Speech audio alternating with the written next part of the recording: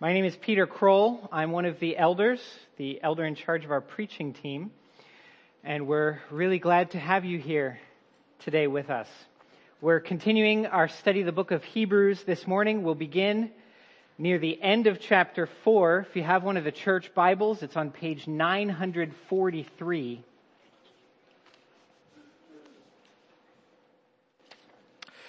One of the tensions of any system of government is that once the people hand over power to their leaders, those with the power grow to love the power. And often as a result, they lose sight of the people they were supposed to serve. It's inherent in the concept of authority that the person in authority has a voice with the people, such that they must do what he or she says. But how rare and wonderful is it for those same people to have a voice with those in authority? Wouldn't it be great if we had a president and a Congress that always made their decisions from a deep knowledge of the needs of their citizens? Well, in the early chapters of the book of Hebrews, we've seen that Jesus is a great king who speaks to us on behalf of God. In fact, he's the only one in the universe authorized to speak on behalf of God. And so we must pay close attention to him. But we'll find in our text this morning that a king is not all that Jesus is. He is also a great high priest. And what that means is that through him, you can have a voice with God. The main idea this morning is that the king who speaks to you for God also speaks to God for you. The king who speaks to you for God also speaks to God for you. And once we see how those two parts of Jesus' job description work, we'll be in a position to understand the dramatic invitation in our text to draw near to God with confidence. That's where we're heading this morning. Let me pray again for our time in God's Word. Our Father, we ask that you would please draw near to us through Christ and fill us with your Spirit, that we might believe and we might trust and we might draw close to you. Help us to see Jesus, perhaps be reminded of things we've known, or to see him afresh, that we might see the voice that you have given us with you. Help us now to understand your word and to love you more, we pray in Jesus' name. Amen. Now, before we can gain a voice with God, we must remember that point number 1, the king speaks to you for God. And so in this first verse of our text, the author reminds us of much that he's taught already in the book to this point. Here's Hebrews 4 verse 14.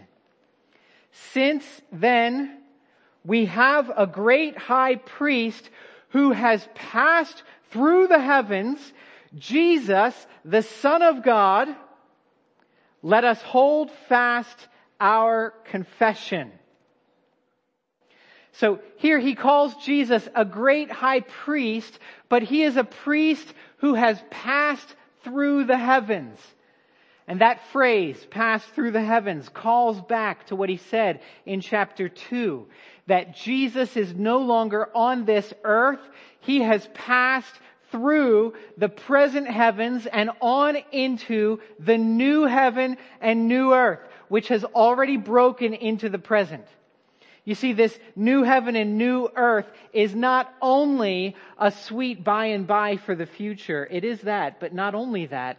it is also a picture of Jesus' cosmic rule as the divine Son of God.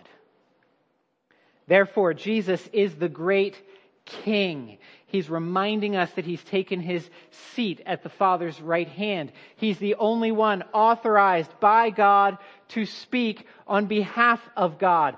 And all of that is what it means for Him to be, as this verse says, the Son of God and the one who has passed through the heavens. But all of that's just build up and summarizing what He said in this book before this. The main thrust of this sentence in verse 4:14 comes at the end. Here's the main clause, the main thing He's getting at. Let us hold fast our confession. This is the application of everything He said so far in this book. Hold fast. Hold on to Jesus. Hold on to the rope that He laid behind Him as He passed through the heavens. And what does it mean to hold on to Him? It means here that we hold fast to our confession. That we confess Jesus to be our King. And we never stop confessing Jesus to be our King. We hold fast to Jesus who speaks to us for God. That's what it means to hold fast to our confession. When you're tired at the end of the day and all you want to do is to serve yourself, you confess, Jesus is my King. When you're frustrated at the poor treatment you've received at the hand of your classmates or your colleagues, you confess, Jesus is my King. And when things are going pretty well, and everything is working as it ought, you confess, Jesus is my King. If you want to gain a voice with God, the most important first step is to confess your allegiance to King Jesus. You must listen to the one who speaks to you for God. There is no other way to get through to the Almighty. But we've heard much of that already in these first 4 chapters of Hebrews. Where does the author go from there?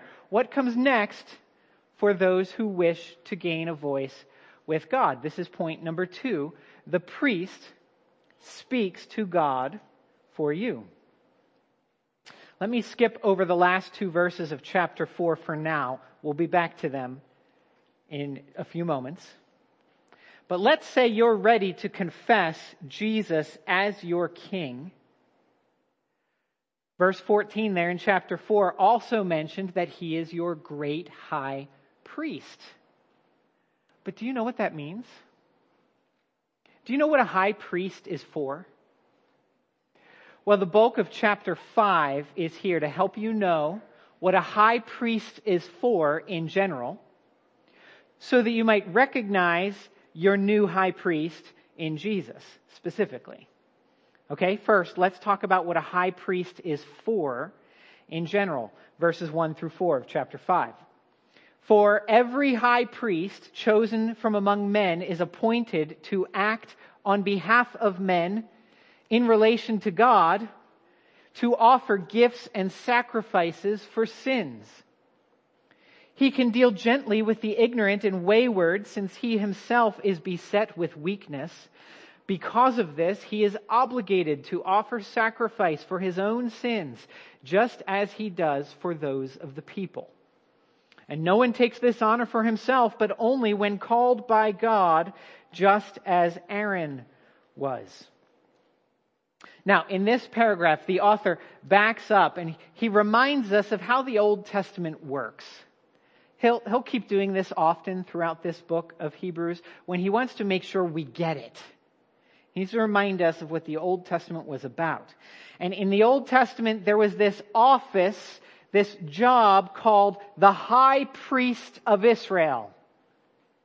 A wide variety of men served in that office, but here's what you need to know about the whole point of that office. Here's what a high priest is. It's in verse 1. He says 3 things about the job of the high priest. A high priest's job is to relate to God. You see, he says, in relation to God. Through offerings, he says, to offer gifts and sacrifices for sins. On behalf of men, he says, to act on behalf of men. So a high priest relates to God through offerings on behalf of men. That's what a high priest is. That's what he does. Let me explain what this means. First, he relates to God.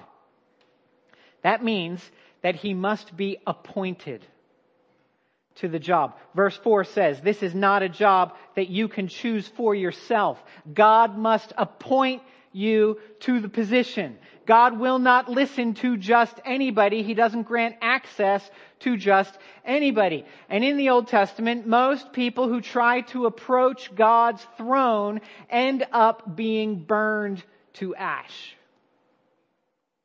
Just imagine trying to walk into the president's Oval Office in Washington, D.C.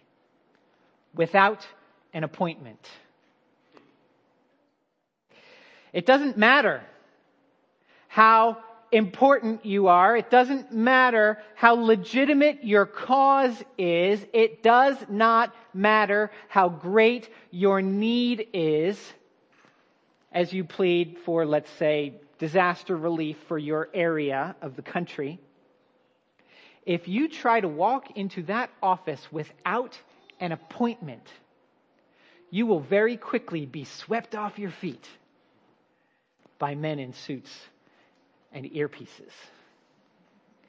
And it's just like that with God, except way riskier. So the high priest relates to God, which means he's appointed. Second, the high priest relates to God through offerings. And that means he knows the protocol. He relates to God through offerings, which means he knows the protocol. Verse 1 says he offers gifts and sacrifices for sins. You see, the high priest has been given the manual on forgiveness, and he follows it. In the 1970 Best Picture winning film, Patton, about the quirky World War II general, there's this scene where the title character gazes through his binoculars, surveying the scene of a decisive victory that he just won against the forces of the German General Erwin Rommel, who wrote a well-known book about military tactics. And in this scene, Patton's looking through his binoculars, watching his troops win, and he shouts to the sky, "Rommel, I read your book!" Now, God is not an enemy general for the Nazis. And the high priest is not waging war against him, but is making peace with him. But the high priest can say the same thing as General Patton. I read your book, and this is how it says I must make peace. This is how sins can be forgiven. I will take this animal's life as a substitute for the person I represent. So the high priest relates to God through offerings, which means he knows the protocol for forgiveness of sin to become possible. And third, the high priest does all of this on behalf of men, which means that he understands them. He gets humanity.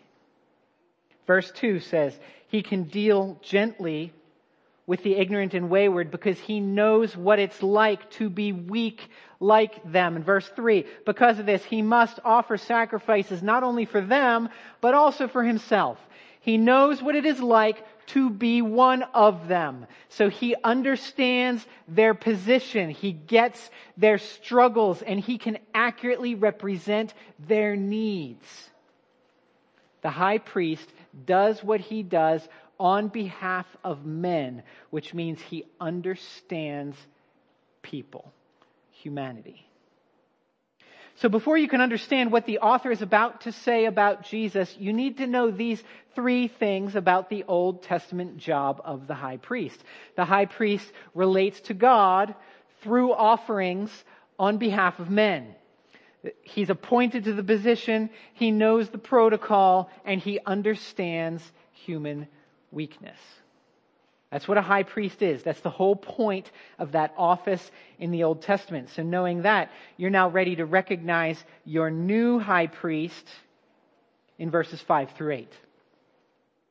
So also, Christ did not exalt himself to be made a high priest, but was appointed by him who said to him, "You are my son, today I have begotten you." As he says also in another place, "You are a priest forever after the order of Melchizedek." In the days of his flesh, Jesus offered up prayers and supplications with loud cries and tears to him who is able to save him from death, and he was heard because of his reverence. Although he was a son, he learned obedience through what he suffered. This author wants you to know that with the new covenant, with the new world order, there is a new high priest. And you need to know that this guy is fully qualified for the job. In verse 5, we're told that Jesus is appointed, so he can relate to God. In verse 7, it says that Jesus made offerings, not of lambs or bulls, but of prayers and loud cries. So he knows the protocol. And in verse 8, Jesus learned obedience through suffering, just like we need to. So he fully understands human weakness, and he can thereby relate to God on behalf of humans. Jesus meets all three qualifications. He relates to God through offerings on behalf of men. Jesus is our great high priest. And the way the author uses the Old Testament here, I find quite striking. In verse 5, he quotes one verse from a psalm, and then in verse 6, he quotes another verse from a psalm. And both verses are from the same psalm. He's quoting from Psalm 110. And I like how in verse 6 he says, as he says also in another place, it's another place in the same poem. Now, why is this striking, the way he does this? Well, the first quote here is from verse 1 of Psalm 110. In that verse, God the Father appoints the Messiah to the role of king. The author of Hebrews has already used this verse, this very verse in chapter 1, to prove the supreme rule of Jesus over heaven and earth, over all things, natural and supernatural.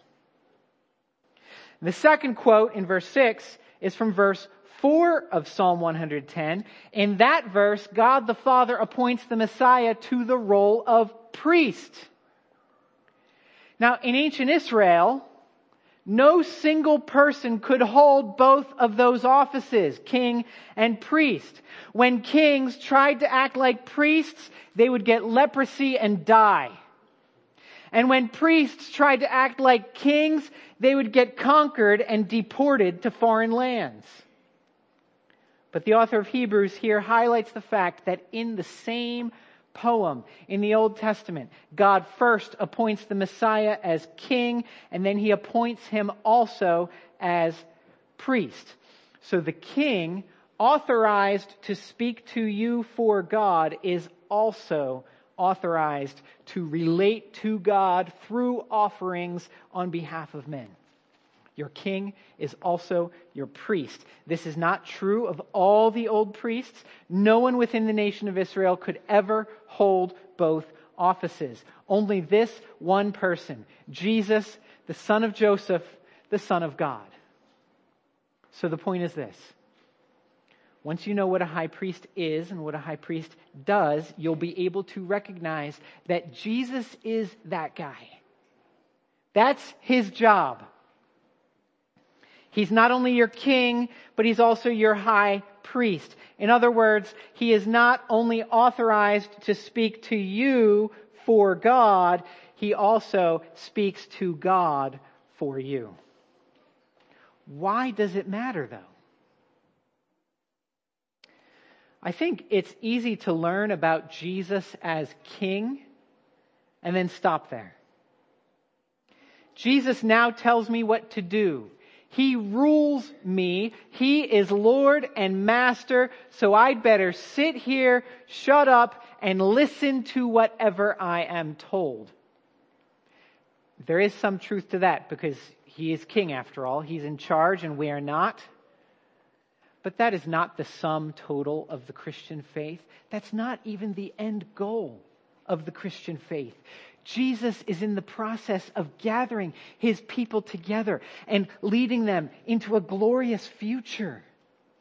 And in order to get there, he must represent them before God. So because of Jesus, you and I can have a voice with God. You have access through Jesus to the ear of the Almighty. This is what we mean when we often end our prayers with the phrase, "in Jesus' name." That's why we say it. We are confessing every time we use that phrase that we can approach God the Father only through our spokesman, Jesus. Now, remember the command from chapter 4, verse 14 that got this whole section started? That we must hold fast to our confession. That means that we now confess Jesus to be not only our King, but also our high priest. And that we never stop confessing him to be our priest. We hold fast to Jesus, who represents us to God and speaks to him for us. That's what it means to hold fast to our confession. When you are feeling lonely, unworthy, or unlovable, you confess, Jesus is my priest. When you've made the same mistake for the millionth time, you confess, Jesus is my priest. And even when you feel especially close to God, you confess, Jesus is my priest. If you want to gain a voice with God, the most important first step is to confess your allegiance to King Jesus. But then you must also rest fully on the mercy of priest Jesus. Hold fast to this confession. Jesus, you're my King. Jesus, you're my priest. You're the great high priest. Because then you can go and boldly ask God to do mighty things. Sometimes I feel guilty asking for safety or for health for my family. It's just something I struggle with. As though the only righteous things for me to ask for are wisdom and persevering faith. But the Lord has invited us to ask him for things and to ask big, to come before him boldly. You know why? It's because Jesus has already put in a good word for us. Jesus goes before his Father and he says, I know a guy. I know a gal. She needs something. You should listen to her. Jesus knows what it's like to suffer and to be weak, so he can relate our requests to God. And verse 7 of chapter 5 states explicitly that he was heard. You don't have to wonder about it. The king who speaks to you for God now also speaks to God for you. And God the Father listens to him. So what difference does this make? It begins as a confession of faith. Jesus, you're my king, you're my high priest. But how ought the reality of that confession, of Jesus' merciful priesthood, how ought that to impact those who hold fast to him? Well, this takes us into application and the final stage of gaining a voice with God. Point number 3, draw near with confidence. Draw near with confidence. Take a look with me at those last 2 verses of chapter 4 that I passed over earlier. Here's where the author tells us what he thinks we should do with this high priest. Verse 15. We do not have a high priest who is unable to sympathize with our weaknesses, but one who in every respect has been tempted as we are, yet without sin. Let us then, with confidence, draw near to the throne of grace, that we may receive mercy and find grace to help in time of need. Friends, what we most need is a king who is merciful. And the good news is that this is precisely what characterizes Jesus' kingship. There's that throne of grace giving us mercy in verse 16. Perhaps you have or you had a parent who was always shaking their finger at you. Someone for whom you could never be smart enough or obedient enough or successful enough. And if so, you need to know that that is not what the Lord Jesus is like. Jesus couldn't be more thrilled to have you in his family. There is no temptation that you face that he hasn't already faced. So when you struggle with your temptations, he knows what it is like. He faced the same temptations to sin, yet he always chose to do what was right. He knows what it's like to have human flesh and blood. I mean, he still knows what that's like. For the rest of eternity, he'll know what that's like. He knows what it's like to deal with sleepless nights and bothersome neighbors. He understands the power of peer pressure and the pain of living under incompetent leadership. He has grappled with dark and lonely questions about whether God is really there and whether God cares. This is our hope, that our King is also a great high priest who gets us. He understands. He can sympathize with our weaknesses. Does that mean that he is just as weak or insecure as you and I are? Such that maybe he's something of a cosmic helicopter parent who won't let their child experience any risk? No, because verse 15 says he did all this yet was without sin. He's not like us in that way. He'd never sinned. This is why verse 7 of chapter 5 says that God heard him because of his reverence. So what ought we to do? Chapter 4, verse 16. Draw near with confidence to God's throne.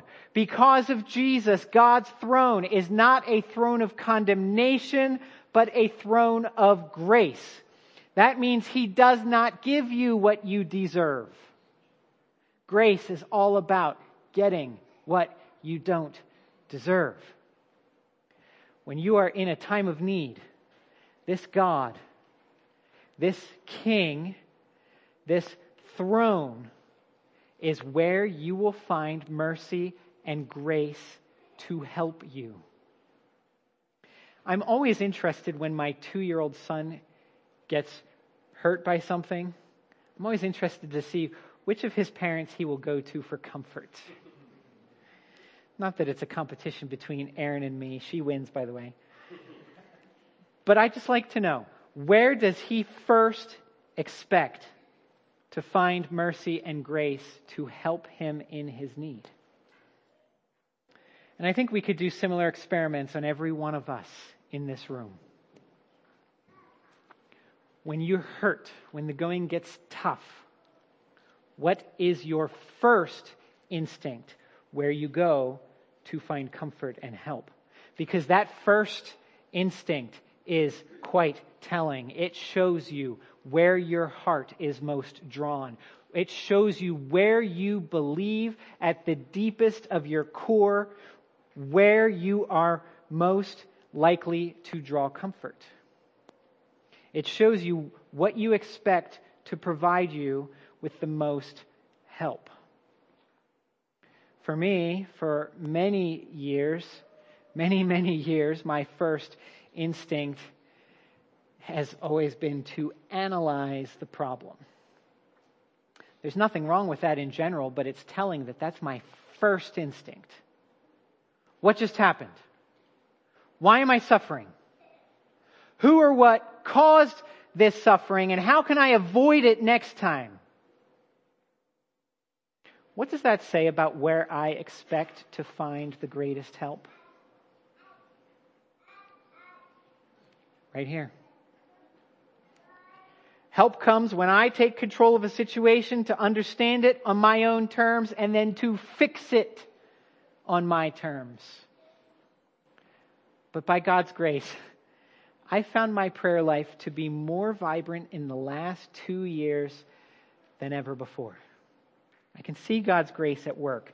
Prayer is not always my first instinct, but it takes less and less time these days for me to realize that when the going gets tough and I'm in time of need, the best thing I can do is draw near with confidence to God's throne. The reason is because the one who speaks to me for God also speaks to God for me.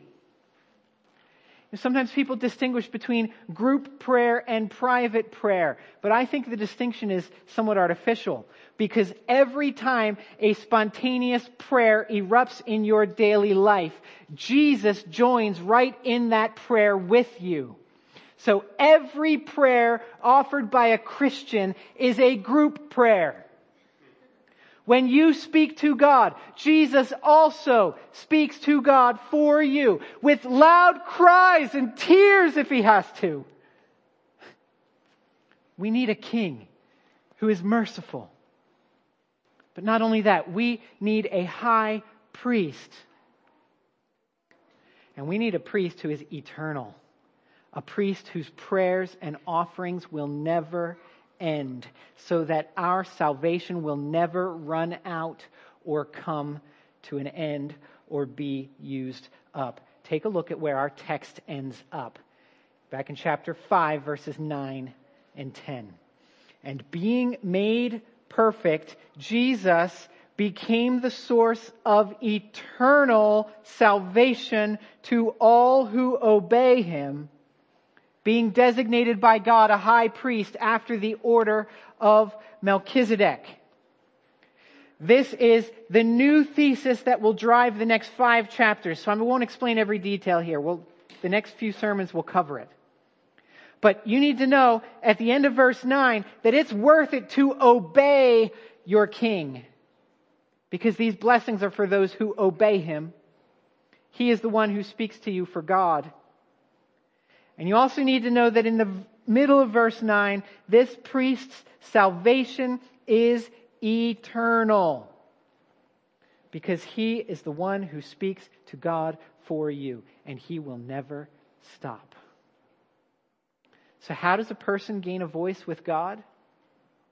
Maintain allegiance to King Jesus, the one who speaks to you for God.